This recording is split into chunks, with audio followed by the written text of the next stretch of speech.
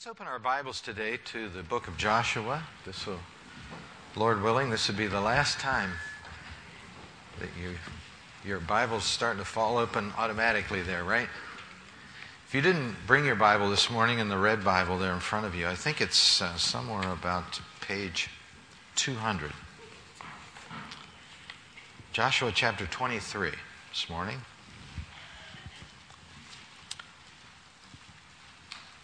The last two chapters of the book of Joshua gathers his people together for one final farewell address. And so we've entitled what we want to talk to you today about Joshua's bids farewell. Verse number 1 of Joshua 23 says this, "Now it came to pass a long time after the Lord had given rest to Israel, that all the enemies round about that Joshua was old and advanced in age." I think the New Living Translation says this, "The years passed." Years pass fast, don't they? They really do, just like that. I saw Mrs. Withers up here this morning. She was acting up. She's been one of the great delights of our church. And she was up here pretending she was in the choir. And I thought she was in the choir, and I said to somebody down here, if she gets in the choir, I'm getting in the choir. But she's been with us so many years, Mrs. Withers.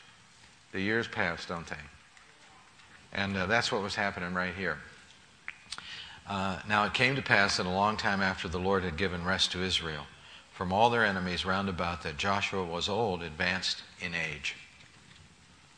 And Joshua called for all Israel, for their elders and for their heads, for their judges and for their officers, and said to them, I am old, advanced in age. Remember, the Lord told him that earlier, but he didn't really believe it. But now he's come to the place in his life that he looks in the mirror and he says, I think I'm getting old. You've seen all that the Lord your God has done to all these nations before you, for the Lord your God is he who has fought for you. The interesting thing about Joshua is he says, I'm going to give credit where credit is due. And credit is really due the Lord. The Lord brought us this far. See, I have divided to you by lot the nations that remain to be an inheritance for your tribes, for the Jordan, with all the nations that I have cut off, so far as the great sea westward. He said, this is what I've been doing. I've been dividing up the land. And the Lord your God will expel them from before you and drive them out of your sight, so you shall possess your land, so the Lord your God has promised you. In verse 6 he says, therefore be very courageous to keep and to do all that is written in the book of the law. That's the first 5 books of the Bible. Genesis, Exodus, Leviticus, Numbers, and Deuteronomy. He says, I want you to keep those close to you. Now remember, this is his farewell address. Unless you turn aside from it to the right hand or to the left. Unless you go among those nations, these who remain among you, you shall not make mention of the name of your gods, of their gods, nor cause anyone to swear by them. You shall not serve them nor bow down to them. He says, now listen, a word about their gods. I don't want you to associate with these people. I don't want you to even talk about their gods. Especially, I don't want you to bow down to their gods. And then he says in verse 8, I want you to be faithful to the Lord. But you shall hold fast to the Lord your God, as you have done to this day. Now, these people have been very faithful to Joshua as he's been their leader. He's been taking them on, and he says, listen, you've done a good job. You've been faithful. But I'm just concerned about what's going to happen now. Are you going to be faithful to the Lord in the future? Verse 9 says, for the Lord has driven out from before you great and strong nations, but as for you, no one has been able to stand against you this day. Again, he gives credit to God. The Lord has driven out these nations. One man of you shall chase 1,000, for the Lord your God is he who fights for you. Now, how would you like to have that promise going into battle? One Israelite could put 1,000 of the enemy to flight. That's not a bad odds, is it? Therefore, be careful to take heed to yourselves that you love the Lord. He says, listen, I want you to continue to love the Lord. And then in verse 11 he says, or else. you ever had your parents say that to you? Listen, I'm going to tell you this, or else. That means the hammer's coming down. Or else, if indeed you do go back and cling to the remnant of these nations, these that remain among you, and make marriages with them, and go into them, and they to you, know for certain that the Lord your God will no longer, now look at this, will no longer drive out these nations from before you. God's going to stop fighting for you if you would go against what God wants you to do. He says, God, I'm just going to stop fighting for you. But they shall be snares and traps to you, and scourges on your sides, and thorns in your eyes, until you perish from the good land which the Lord your God has given you. He says, you're going to lose the land if you don't listen to me. Now remember, if you were here last week, we saw Joshua. Remember, for so many years he was the general. We call him General Joshua. He laid down his sword. He set up his office.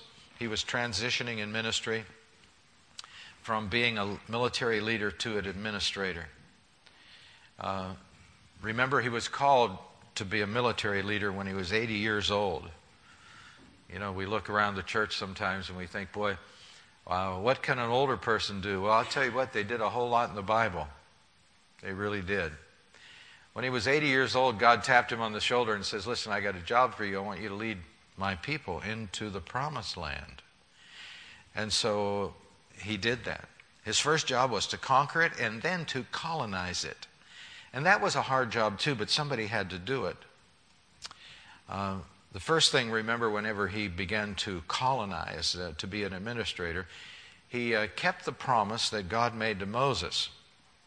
Now, I think we, Chuck, on that back there, we have a slide. I think it's a couple pages away. Let's see if you can find it. And the promise to Moses was this. You see the Dead Sea right there? That's that body of water right in the middle, down low. The Jordan River connects the Dead Sea, north, actually it comes south, up to the Sea of Galilee, that other little body of water up there. That's the division line where the nation of Israel came over into the Promised Land. But you'll notice these different colors. We see there's different shades up there. Those were the divisions of the land. Gad on the right side, the half-tribe of Manasseh, and Reuben down at the bottom. The first thing that Joshua did was he told the fighters from the half-tribe of Manasseh, from Reuben and Gad, that they could go back over to the west side now. They had gone into to the east side. They had gone into the west side and they had helped the other armies conquer this land. Now they could go back to their families. That was the first thing that Joshua did. And then the second thing he did is he laid out a big map. Remember years ago when you used to go to the gas station and get those maps, and they were folded so perfectly? And you took them and you unfolded them and you could never get it folded back right again? Remember how frustrating that was? You just don't know how they did that. Well, Joshua got a big map of the Holy Land. There it is. And so he laid it out and he began to apportion the land to the other 9.5 tribes. And so on the left side, which is the west side, you find the other 9.5 tribes of the nation of Israel. And so this is what he's been doing for about 10 years. He's transitioned from swinging his sword around, leading the military, to playing with maps and surveying land and doing this nitty-gritty stuff in his office. Now, Chuck, let's go back to Joshua 13:1. I think you passed it up to get to that slide, I think. Okay. Now let's read this together, okay? Now Joshua was old, advanced in years, and the Lord said to him, you are old, advanced in years, and there remains very much land yet to be possessed. Now remember, that's way back in chapter 13. The Lord came to him while he was a general, and he said, listen, Joshua, I think you're getting old. But I don't think it sunk in very well, because Joshua was around a lot of young guys. They keep you inspired. And he thought he was younger than he really was. And so God told him about 10 years, and this is about 10 years earlier. He said, Joshua, you're getting old. There's a whole lot land yet to be possessed. And so I have a job for you. I want you to divide it. That's going to be your job. You're going to get an office. You're going to get surveyors to work for you. And you're going to deal with all these issues. People are going to come to you and say, hey, listen, the line should be over here. That's our property. And you're going to have to deal with that. Well, at that particular time, I think Joshua was feeling pretty young. But, you know, if you sit at a desk for 10 years, you can feel real old. You know that? Can I have an amen? Yeah. Some of you desk people.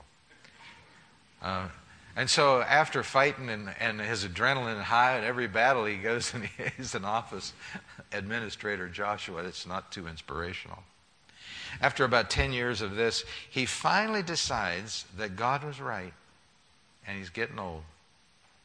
And so he gathers the people together and he gives them this speech that we read part of it for you here. Now, this was kind of a commonplace thing in people's lives back then. Remember Jacob? In Jacob's life, he gathered his 12 sons around him to his bedside and he prophesied about their future.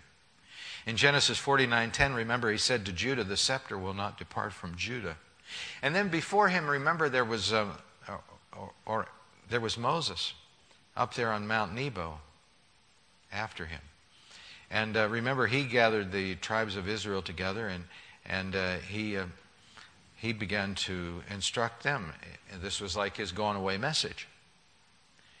Deuteronomy, remember when he was doing that, he said this in Deuteronomy 33:27, the eternal God is our refuge and underneath are the everlasting arms. That was a good thing for the people to hear from Moses. And so Joshua at this particular time divided the land. He had the paperwork to prove it. We do. From Joshua 13 all the way up to Joshua 23. That's his paperwork right there. That's what he was doing, dividing the land all up for the people. The people on the east side, the people on the west side, they got what was coming to them.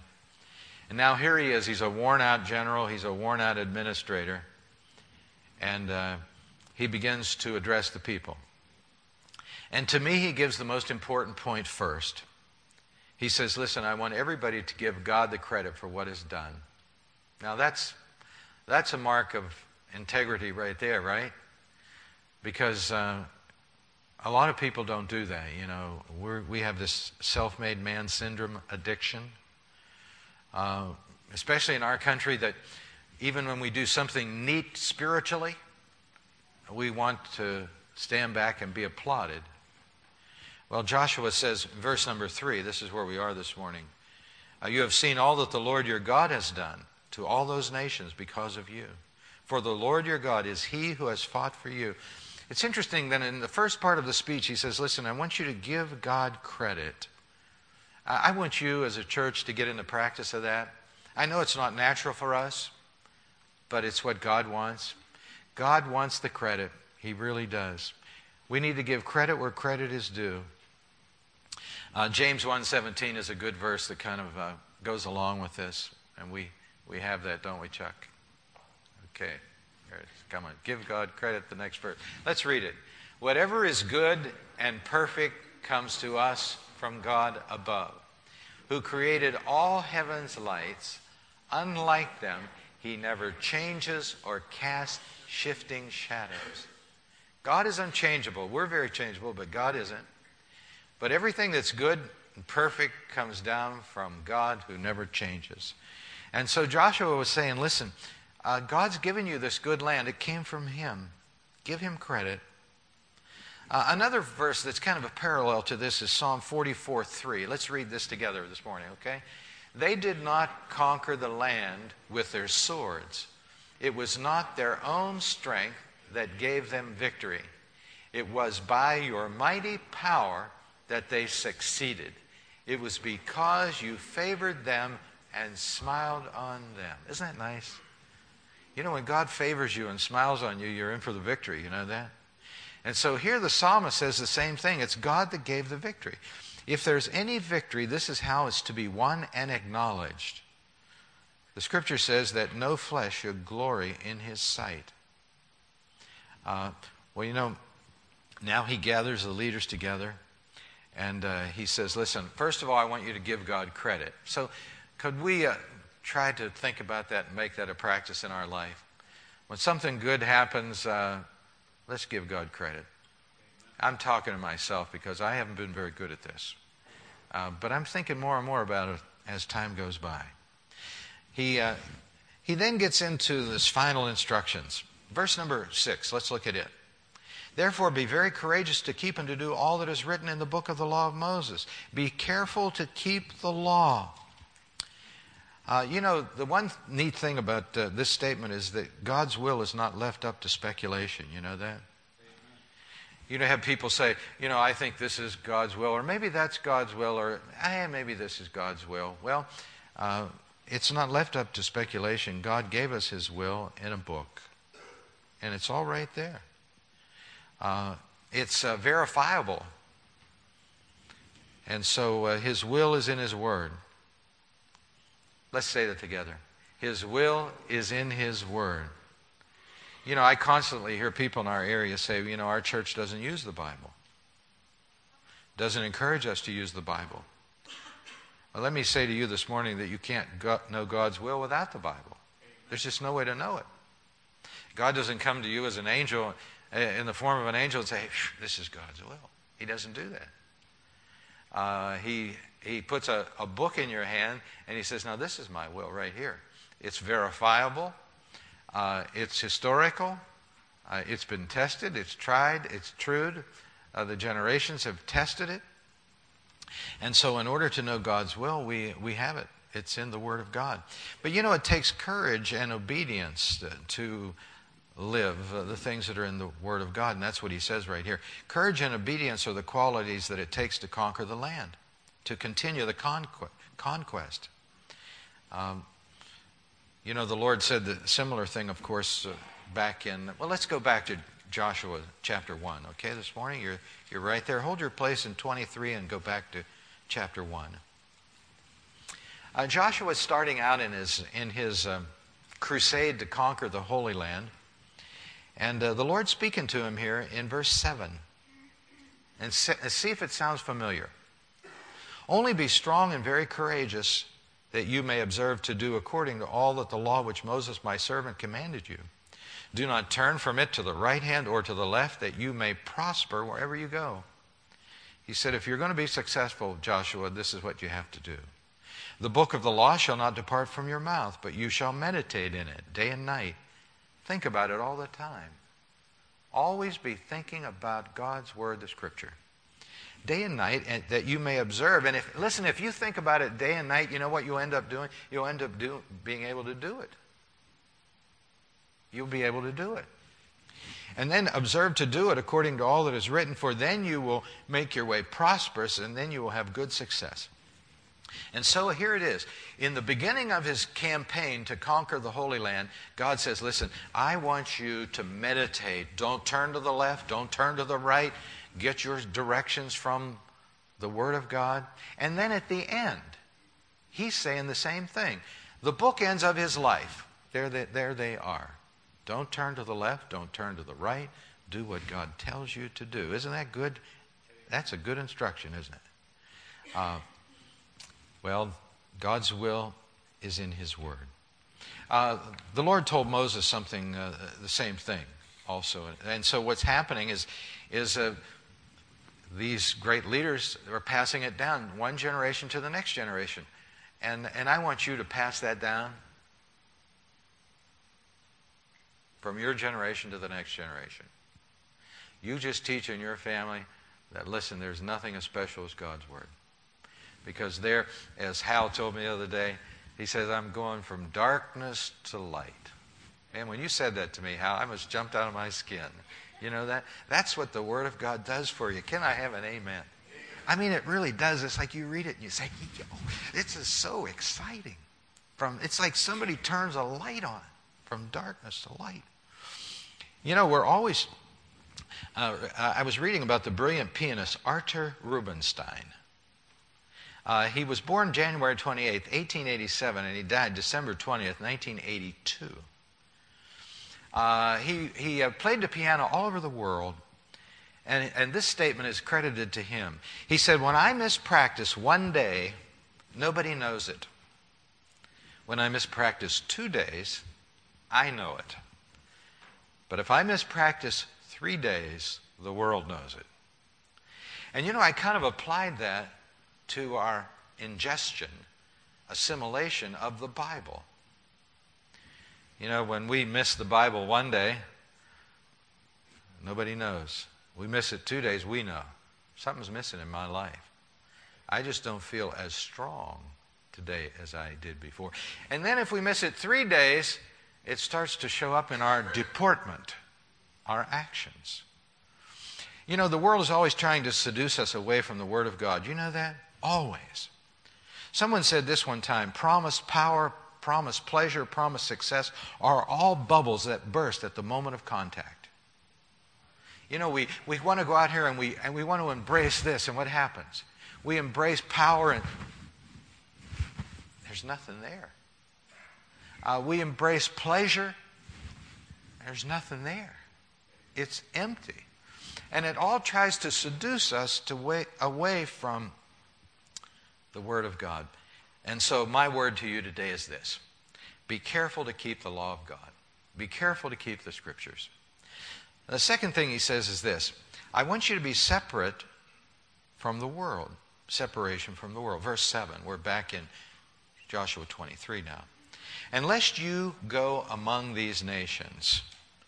The New Living Translation says, don't associate with them. And I'm going to explain that in a minute to you, what that means. Unless you go among these nations, these who remain among you, you shall not make mention of the name of their gods, nor cause anyone to swear by them. You shall not serve them or bow down to them. There are two worlds, this world and the spiritual world, the physical and the spiritual. Jesus said, my kingdom is not of this world. And at this particular time, and you have to understand the Bible in its context, God was saying to these people, He doesn't say it to us today, but He was saying to these people, I don't want you to associate with these people that I have marked out for judgment. Just don't associate with them. I don't want you to associate with their gods. I don't want you to even mention their gods because they're marked out for my judgment. I think he had on his mind what we call reverse evangelism. Years ago, there was an evangelist that I knew of. He was very good. In fact, he was too good at what he did. But he didn't have a strong home base, spiritual network, feet planted on the ground solidly, spiritually. And what happened is when he went on down into the depths of the world beguiled him and won him. He was so passionate to go to the down and out and stay in the worst part of the world of the down and out that reverse evangelism took place. Instead of him winning them, they won him. And you know, that's something that all of us have to be on guard about. You know that? Because many times people in the church say, you know, I can just hang out with anybody I want to. I can go any place I want to, and I can just, you know, I don't need the church, and et cetera, et cetera, et cetera. And before long, what happens is the strength that they thought that they once had begins to dissipate. Now, here in this context, I think that he's saying, listen, don't associate with these people of the land. Don't accept joint occupancy. And I think it boils down to this. These people were starting to accept what I call incomplete obedience. They had won the majority of the land, but they had not mopped up. Military people understand what that is. They had not mopped up the enemy. God wanted them to go out and just, remember, that's how He was doing this thing back in that day. He doesn't do it, He's not doing it today, that way particularly. He says, but listen, you have to do away with these people. These people, the wrath, my cup of anger has been filled and overflowed, and I want you to take them out. But they decided, you know, maybe 80% is good enough. We'll just live with the rest of them. And what happened is, and we saw here in the Scriptures, God says, listen, if you do that, He said, if you do that, or else, These people are going to torture you, and eventually you're going to lose the land if you don't have a complete victory. Now let's apply this spiritually. When we come to Christ and we start to grow in Christ, we start to conquer the land, right? It's like, boy, Jericho falls. We go up against Ai and we lose that one. Second time we go up against Ai, we win.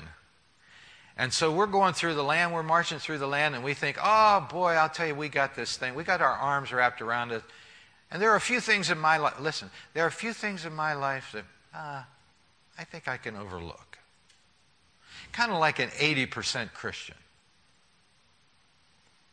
And then what happens is that 20% begins to gnaw at you, begins to pick at you, and begins to open the door to Satan's devices in your life. That's what happened to the nation of Israel. They conquered most of the land, but not all of the land. And if you go to the first chapter of the book of Judges, you will find an incredible thing, that they went into their part of the land and they did not expel, extract, displace the people completely. They left a space for the devil to come into their life. And I think that's what happens in our life. We're doing real good. We're running down the track, man. We got this thing all wrapped up, 80%. Isn't that good enough? And we let these little things that we know God wants to conquer in our life chip away at us. And eventually they could become the ruination of our spiritual life. Well, back in this particular time, and you have to interpret the Bible in its context, God says, I don't want you to associate with these people because they're marked out for judgment. They're on my hit list. But today it's different. Those people were marked out for judgment. Today, people are marked out for salvation. Now, we're living in the age of grace, and that's different. In the Old Testament we have law, in the New Testament we have grace. And so God says, listen, I'm making this window of time called grace for you people. And the people in this window of time are marked out for salvation. Now, you and I look at the situation, and we're kind of like lawgivers. Why don't God just blow them all away? Well, you just have to remember, just a few years ago, you were one of them. You know that? Amen. How about that? And so, we're like, say, oh, why don't you just take everybody out, Lord? Well, the Lord says, listen, I'm not working that way today. I'm extending grace, and that's when you sing Amazing Grace, how sweet the sound that saves a wretch like me, and you can't understand it, trust me, you can't understand it. Amen. And so the people today are marked out for salvation. 2 Peter 3:9 is a good verse on that. Let's read it together, okay? The Lord isn't really being slow about his promise to return, as some people think. No, he is being patient for your sake. He does not want anyone to perish, so he is giving more time for everyone to repent. Now that's good news, isn't it? That was good news for you. That was good news for me. And that's good news for your family. God says, listen, I'm holding back my wrath. I'm putting my finger in the dike. It's coming. God's judgment is coming, but it's not now. And he says, listen, I'm being patient for your sake. I'm glad God was patient for my sake.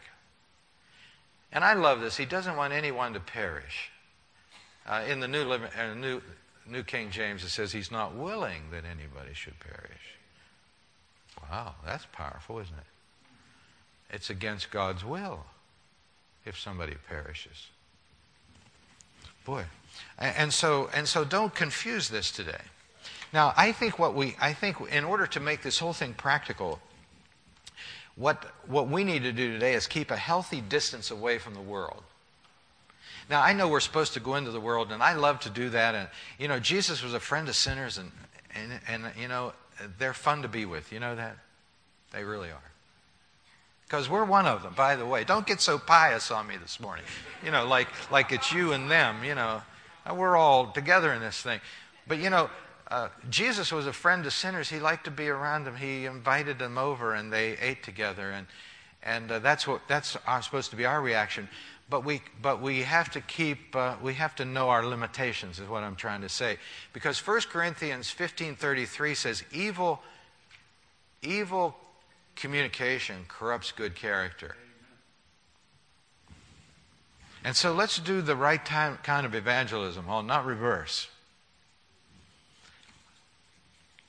And so another thing he says, oh my, time has flown. Verse number 8, he says, I want you to be faithful. I want you to be faithful. Now, can you do that? How many people here feel you could be faithful to God? Let's just raise your hand if you feel that way. I feel that way. That's one of the primary characteristics of a follower of Jesus, faithfulness. Not success. Faithfulness. 1 Corinthians 4:2 says, moreover, brethren, it is required in stewards that a man be found faithful. And I think if you be faithful to God, He'll say, listen, I think you're successful. And then he says in verse number 11, he says, I want you to love God. Now, these are his departing words. I want you to love God. What does that mean? I think real love takes time, attention, and affection. If you tell your wife, honey, I love you, I just don't have no time for you. Ooh, how's that go over? Holy cow.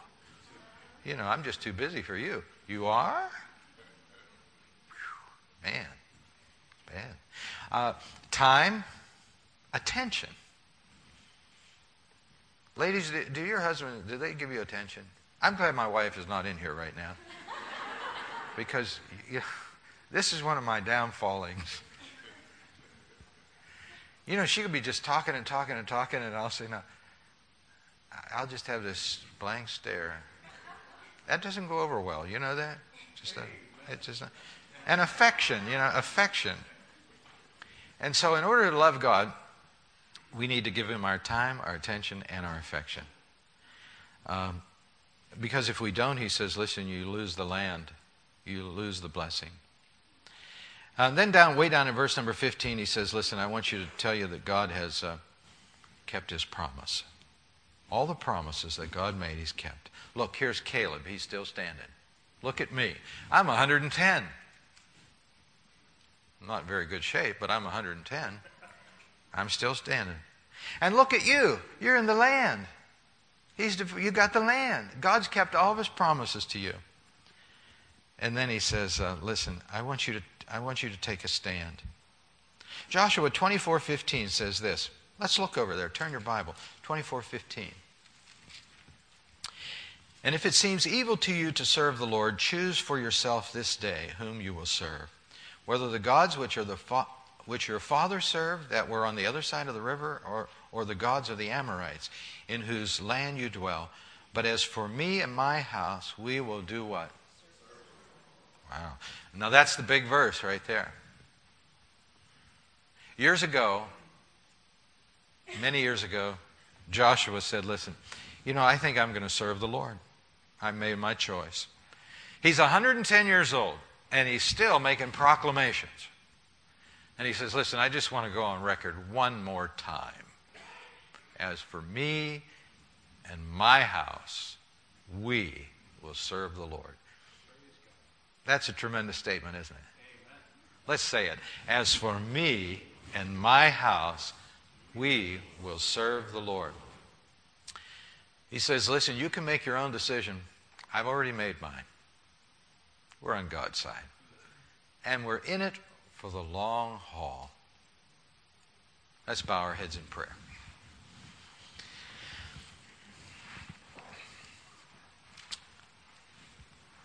Dear Lord, we thank you for the story of Joshua. Man, how exciting this has been for me, Lord.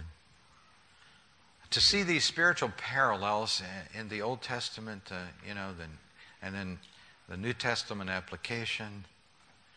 I pray, Lord, for those of us in the church that are 80% Christians today, 80% followers. We've made a lot of headway, but we kind of have looked the other way with certain things in our life, and and it's hurting us. I pray that we will go the whole distance, take the complete stand. I pray that we'll not waffle on our commitment to Christ. And as we leave the church today, I pray that that last statement will ring in our ears: as for me and my house, we'll serve the Lord. We're committed, not just for now, but for the rest of the journey.